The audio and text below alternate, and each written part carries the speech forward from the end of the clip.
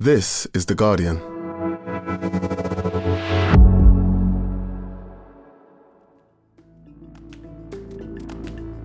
Today, with Russian troops massing on the border of Ukraine, can Vladimir Putin be persuaded to back down?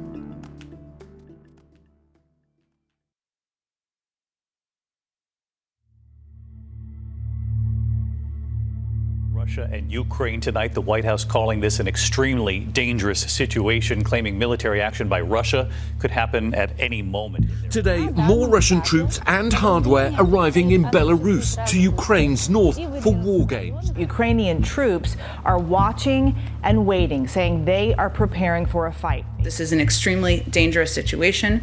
We're now at a stage where Russia could at any point launch an attack in Ukraine. The headlines are terrifying. Eastern Europe looks like it's on the verge of a bloody conflict.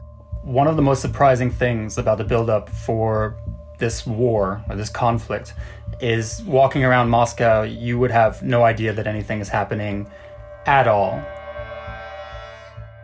But for Andrew Roth, who's based in Russia for The Guardian, the strangest thing about living in a country mobilising for a major war is how little sign of it there is on the streets of the capital. The lack of kind of discussion of the buildup and the fact that this is a country that could be in a sort of generational conflict in just weeks is completely absent here.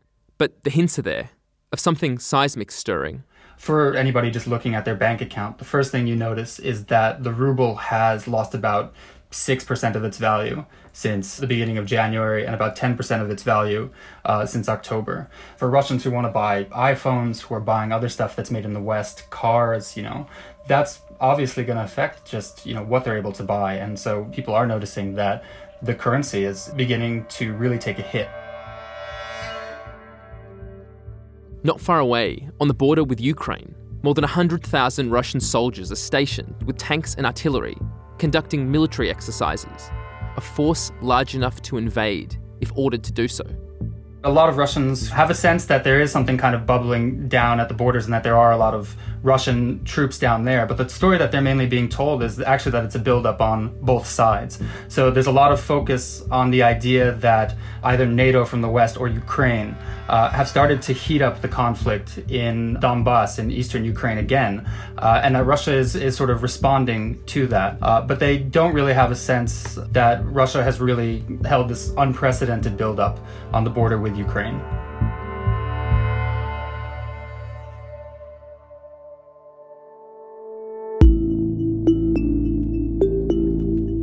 As politicians urge Vladimir Putin to back down, and the Russian leader demands NATO forces leave Eastern Europe, the world waits. From The Guardian, I'm Michael Safi. Today in Focus, how a Russian war in Ukraine could play out and how it could be stopped.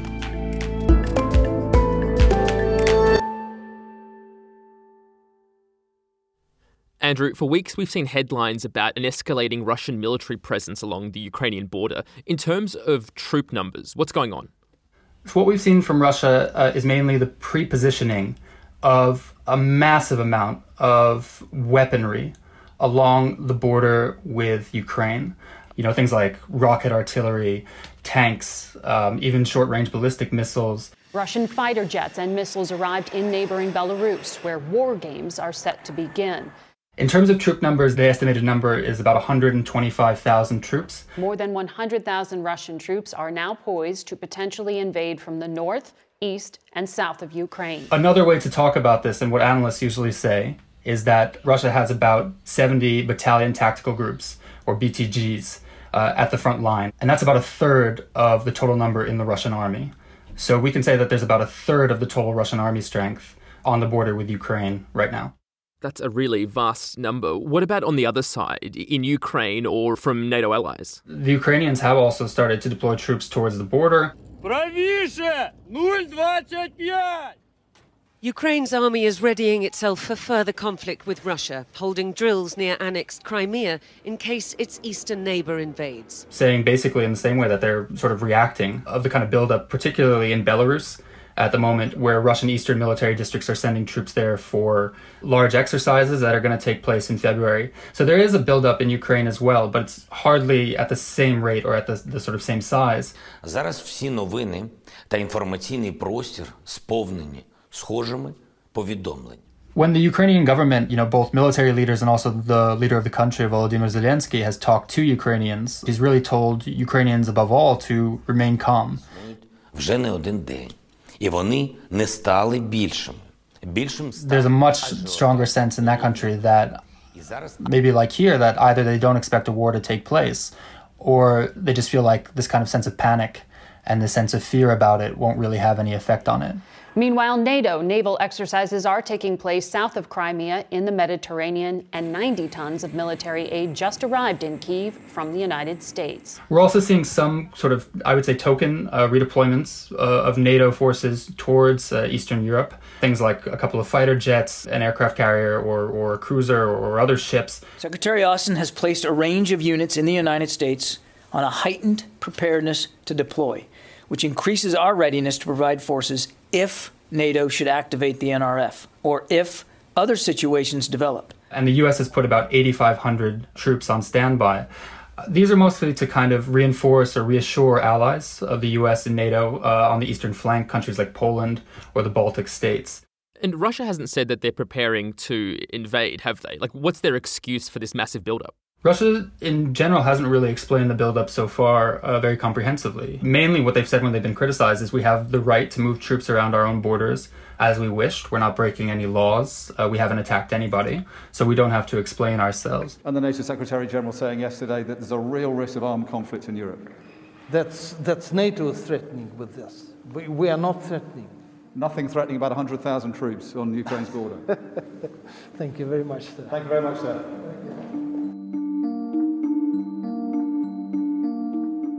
Modern war is about heavy machinery and troops, but it's also digital in some respects. Are we seeing a cyber war element to what's going on there? To a large degree, in terms of cyber, the groundwork has been laid for years before this. We've seen big cyber attacks on Ukrainian utilities. The Ukrainian president's top security official has a strong suspicion who's behind a massive cyber attack on his country. Just recently, we saw another cyber attack on the Ukrainian Foreign Ministry and on some other government institutions. With a warning to Ukrainians to be afraid and expect the worst, the cyber attack began at about 2 a.m. local time and hit around 70 government websites. That really reflects that the Russians and maybe the Belarusians are kind of preparing, in case of an attack, to have ways that would really try to paralyze the kind of Ukrainian infrastructure that would make it more difficult to fight back. Okay, so we're seeing a huge military build-up, we're seeing attacks online, and now intelligence agencies in both the UK and US say they've seen evidence of secret plots to spark a conflict, and more than that, about Russian plans to eventually install a pro-Moscow leader in Ukraine. What kind of details are emerging? Pretty much everybody agrees to a certain degree that the Russians are involved in internal Ukrainian politics, that they're looking for people who can kind of project their influence in the country. So far, we've seen descriptions of two plots of Russia basically using Ukrainian political actors to either undermine the kind of unity of the country against an attack. The Foreign Office released this statement. We have information that indicates the Russian government is looking to install a pro-Russian leader in Kiev. Or in the case of the UK, to actually identify a person who could replace the president of the country in case of a Russian invasion, kind of Quisling in waiting. Do you believe that? I do believe that. It's not the first time they're trying to do so, historically, and even in recent times. And by the way, all the names you mentioned, and these people actually were helped from Ukraine to Russia, and they now reside in Russia by Russian special services. In many cases, we haven't seen too many details of the plots. It does seem like there's a certain amount of guesswork in this intelligence, and that if there is kind of more compelling evidence behind it, that it needs to be protected because of the kind of sources and methods that are used by intelligence actors. Andrew, at this point, military action in Ukraine seems at least probable. If it were to happen, what would it look like? Well, it's hard to say exactly, but there are at least 3 ways that this could go. And if you speak to analysts about this question, there's even more kind of descriptions of what Russia could do.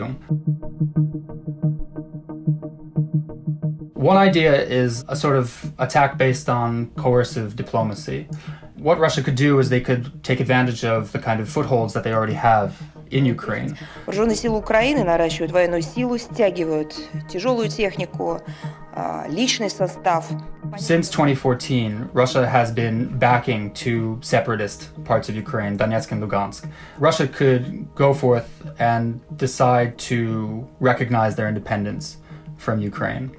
That would be a big step, and that's something that I think could anger the Ukrainian side quite a bit, and the Kremlin might think that that might also goad them into some sort of attack. So this could be a way of manufacturing a crisis and a way of creating a kind of limited conflict in the country.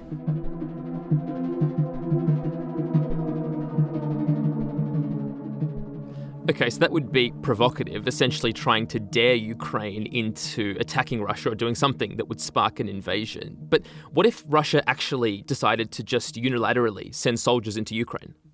So this is the second scenario that people talk about. And of course, we're always still guessing a little bit at exactly what the aims and goals of a Russian campaign might be. But if Russia does send troops into Ukraine openly, then that makes it possible for them to have much more ambitious goals. One idea is that beyond kind of just recognizing the independence of these states in the East, they could move forward and actually try to capture new land. The discussions of what the possible contingencies could be are pretty wide and pretty diverse. You know, everything from the idea of creating a land bridge that goes from Crimea, the peninsula that they annexed in 2014, to Russia, to the idea of seizing another city like Odessa. This would obviously be extremely painful for the Ukrainian side because we're discussing something that would almost be a partition of the country, loss of millions of citizens, and probably an extremely, extremely heated battle, particularly in these cities, to kind of fight basically for the future of which country these cities are going to be in.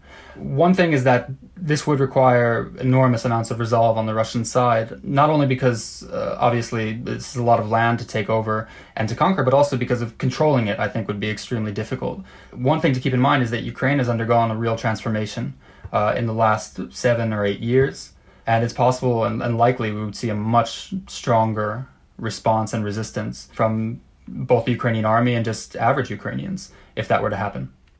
Given what you've said, this sounds like it's unlikely, but is there any possibility here that Putin might decide to take things even further, that we could see a kind of total war or an attempted full-scale invasion of Ukraine? Based on the troops that we see that have been brought up onto the border with Ukraine, this is a possibility. What the question is more about, to a certain degree, is what Russia actually wants out of this. We've heard more than Russia talking about wanting to control a place like Mariupol or to take more control over Donbass, really a desire to determine the future of Ukraine itself. It's our closest neighbor. We've always said that it's our brother country. Putin has said very directly that he doesn't want Ukraine to have the opportunity to join NATO or for NATO to enter into Ukraine anymore. He wants to control the kind of direction of the country's path in the future. What I believe is absolutely inadmissible is the resolution of internal political issues in the former USSR republics through color revolutions, through coup d'etat, through unconstitutional removal of power. And that could point to a much larger attack against the government because it would really need to feel a kind of threat of that magnitude in order to convince the government to submit to demands that it really doesn't want to. You know, it just sounds unbelievable that in 21st century Europe, one country could invade another, march on its capital and replace the government. Do we have any sense of what the human cost of something like that might be? I think that if we look at past Russian efforts to do something like this, to really conquer a country, if it comes to that, on a kind of full-scale attack, then we know that the human cost of this is immense. The two conflicts you can look back at are Russia's war in Chechnya in the 1990s in particular. Russia today launched one of its heaviest bombardments yet in Chechnya to try to capture control of the capital Grozny. Fierce battles are raging on the outskirts of the city. Another more recent conflict might be the kind of Russian campaign in Aleppo. After several days of relative calm, Russian jets have resumed heavy bombardment of rebel-held areas. So if we talk about trying to launch a similar kind of conflict in Ukraine, these are images and ideas that would shock the world, that would shock, I think, Ukrainians, that would shock Russians, that would shock the West. And it does seem unthinkable to me at this moment. And I think to most people that we could really come to a point where that's an imaginable path. And inside Russia, are there any voices pushing back on this build-up, trying to warn people, trying to say we shouldn't be doing this? You know, to a certain degree, not really. Before the 2014 conflict and during it even, there were anti-war marches. And now at a moment when it feels like nobody here really wants a war, at least among, ordinary people, we don't see a very strong kind of anti-war movement even among opponents of Vladimir Putin. The people who I would expect to be anti-war more often say just, oh, that couldn't possibly happen, and discount the idea that there could be a war in the first place. So they'll talk more about maybe the idea that this is, aggressive diplomacy, this is a bluff or a feint by the Russian government, by Putin, in order to get some kind of concessions from the West. I think it also just shows how people are a little bit tired of the Ukraine topic in Russia, as strange as that might sound, because it's been on television so much for the last, 8 years. There is a certain kind of fatigue here where people just feel a little bit worn out with it.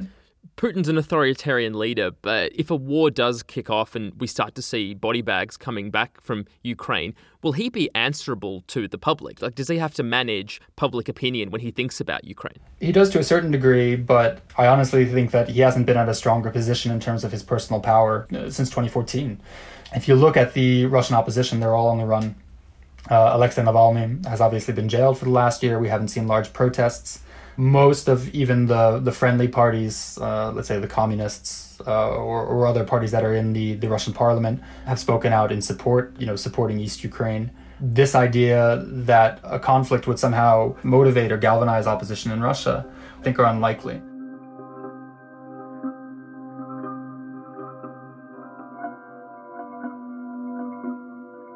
All those scenarios you laid out for us for how a war could go represent really serious threats to Ukraine, but also to the stability of most of Europe. What kind of diplomatic steps are the UK and the US taking to avoid a conflict? So from the beginning, Russia has made it pretty clear that it views the US as the country that they kind of want to negotiate with, that is able to kind of influence and tell everybody else what to do, and could give them basically what they want. So far we've seen a summit between Vladimir Putin and Joe Biden. This one most recently was a virtual summit. And we've also seen a series of meetings between Russian and American diplomats where they've sat down to discuss essentially what the Russians are calling their security guarantees. Мы не исключаем, что вся вот эта истерика, которую сейчас the idea that the U.S. could basically sign off on Ukraine not joining NATO in the future, that the U.S. could sign off on NATO also staying out of Ukraine, not sending weapons, and various other kind of agreements that Russia wants, has meant that there's not too much room to negotiate in these meetings. The discussion today with Minister Lavrov was frank and substantive. This was not negotiation, but a candid exchange of concerns and ideas. The Russians have been so public and aggressive about it that the negotiations almost seem like they're set up to fail. They're continuing, but there's a lot of expectation that the two sides are going to find that they can't agree on much. I made clear to Minister Lavrov that there are certain issues and fundamental principles that the United States and our partners and allies are committed to defend. That includes those that would impede the sovereign right of the Ukrainian people to write their own future. So far, what the U.S. has done in recent days is to show that if before they thought that this was a kind of bluff or a negotiating tactic, the US and the UK in recent days have really stepped up their support, both verbally, diplomatically, and militarily, for Ukraine and for the eastern flank of NATO. One of the steps that the US and UK have floated to try to ward off a conflict here is sanctions. I mean, I thought the Russian economy was already really heavily sanctioned, but what are the options there to make it more painful for Moscow? There are various options that would be very painful for the government and for Russians, ordinary Russians as well. We are ready if Russia would do this aggression against Ukraine, invade a sovereign country. It will be against international law. One idea that's been floated is cutting Russia off from either banking systems, this kind of SWIFT international messaging system that many banks use, or just blacklisting Russian banks, that many Russians use, that the Russian government also uses. We will be ready, EU and our friends in US and others, to impose comprehensive economic and political sanctions never seen before. A second option is to attack Nord Stream, which is the new Russian pipeline that has been basically completed. It hasn't gone online yet. So this is also something that could be sanctioned or could be scrapped totally if the West decides that they kind of want to attack there as well. A third idea is to sanction people who are close to Putin and also oligarchs in the country, people who have billions of dollars and some of that in the West, who really want to have their kids study in the West or send family members to travel there. And now would basically be cut off from the kind of creature comforts of Europe or of the US and kind of in that way bring the conflict home. In the past, one of Putin's talents has been to divide his Western opponents, to peel off Germany from the US or UK, for example. Has that happened again this time? So far it has happened to a certain degree. It's maybe not arguable that Putin has done this, but there's just that there are certain members of NATO and certain members of the EU and Europe that have a different view on the kind of situation or have a different view on how they can affect it. A big one is Germany, which has much larger, we can say, trading relationship with Russia than a place like the United States.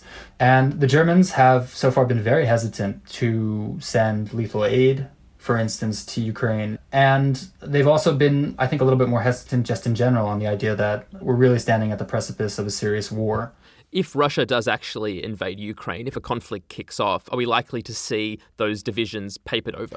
I think that if we saw a real conflict kind of kick off and begin, that obviously unity would probably be the most important aspect of the day. This moment where we're still not really sure what's going to happen, where there could be a war, this could be a negotiating tactic, there could be a kind of smaller conflict. It's a little bit difficult to understand what the best way to deter an attack is. Even when Biden spoke earlier this month, and he had a bit of a gaffe when he said, it's possible that, there might be less sanctions in case of a minor incursion. Russia will be held accountable if it invades, and it depends on what it does. It's one thing if it's a minor incursion and then we end up having a fight about what to do and not do, etc. That showed how they're trying to gauge what the attack could look like. But if we do see a kind of serious attack or any kind of real move by Russia into Ukraine, I think a lot of those discussions would likely fall by the wayside. Coming up, what Vladimir Putin really wants and what he might get.